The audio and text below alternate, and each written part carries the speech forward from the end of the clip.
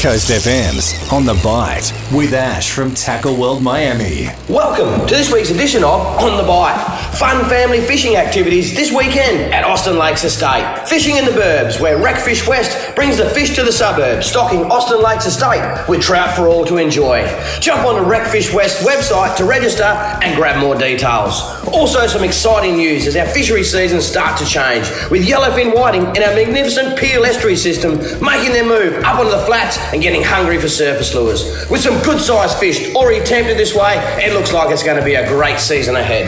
We've also seen the first signs of squid in our sheltered waterways, along our rock walls. Early in the season, back of the incoming tide, dawn and dusk will give best results. Wherever you get a chance to wet a line this weekend, as always, good luck, tight lines, and remember, every day is a good day for fishing. For Tackle World Miami, Coast FM's On The Bite.